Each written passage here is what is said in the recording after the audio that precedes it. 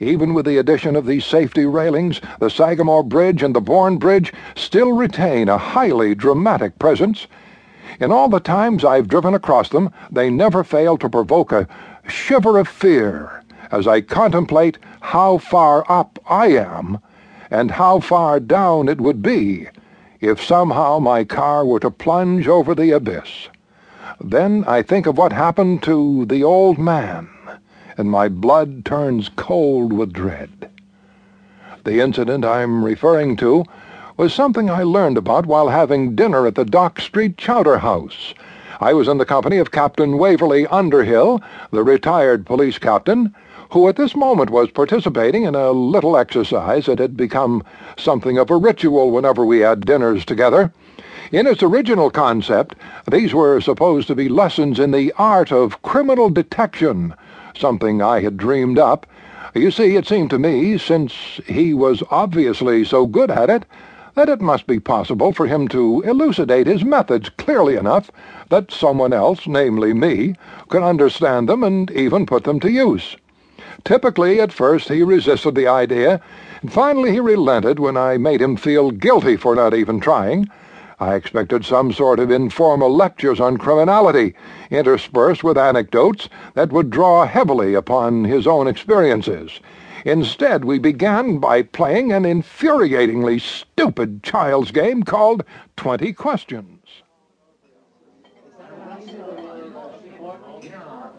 A man dies on board a sailboat in the waters off Cape Cod. How does he die? What? You mean that's all you're going to give me?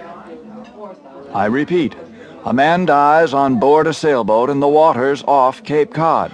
How does he die? Well, then, was he drowned? No.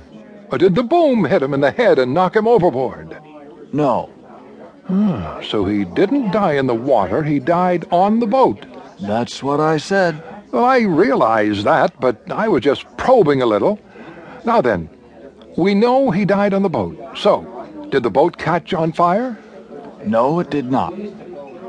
Was his death by natural causes? No. Was it accidental?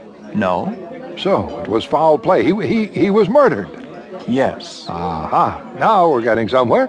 Someone came on board his boat and murdered him. Honestly, Doctor, you physicians amaze me. You're so accustomed to rattling off rapid-fire questions at your patients so you can quickly make up an illness that you don't stop to consider how you're phrasing your questions. What was it I said? You asked if someone came on board his boat and murdered him. You didn't ask me if it was his boat. All right, then. Was it his boat? No, it was not.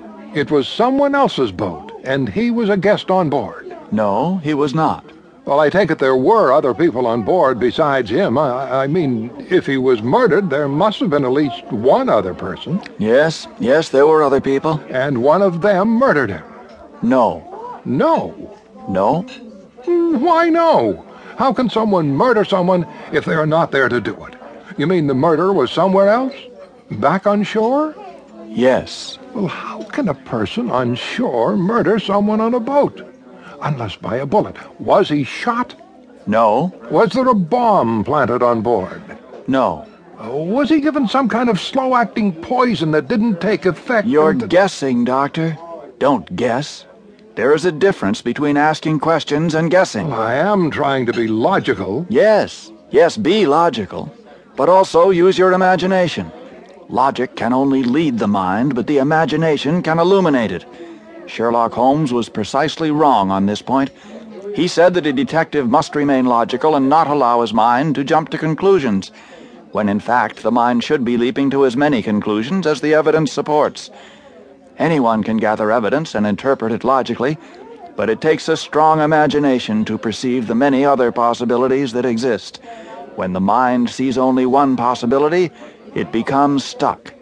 That is what happened to you. I don't even know what it is I'm supposed to be stuck on. The image, Doctor, the image. The picture you formed in your mind when I set up the situation. I said a man dies on board a sailboat in the waters off Cape Cod.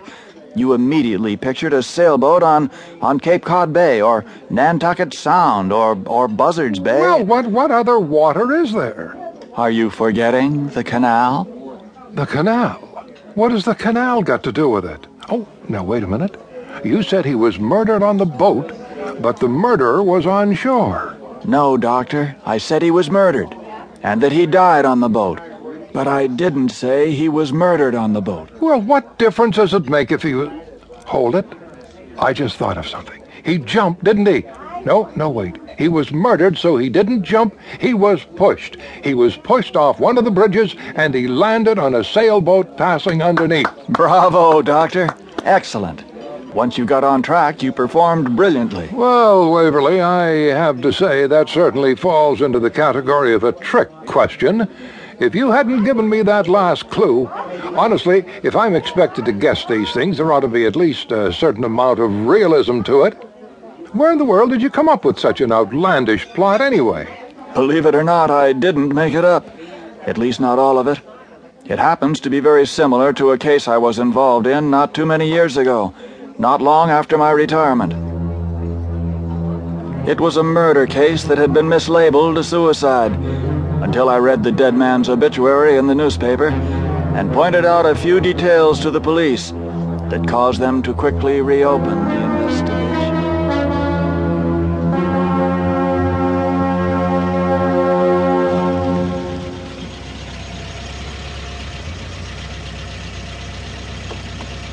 Hi, are you my ride? That's right. Hop in.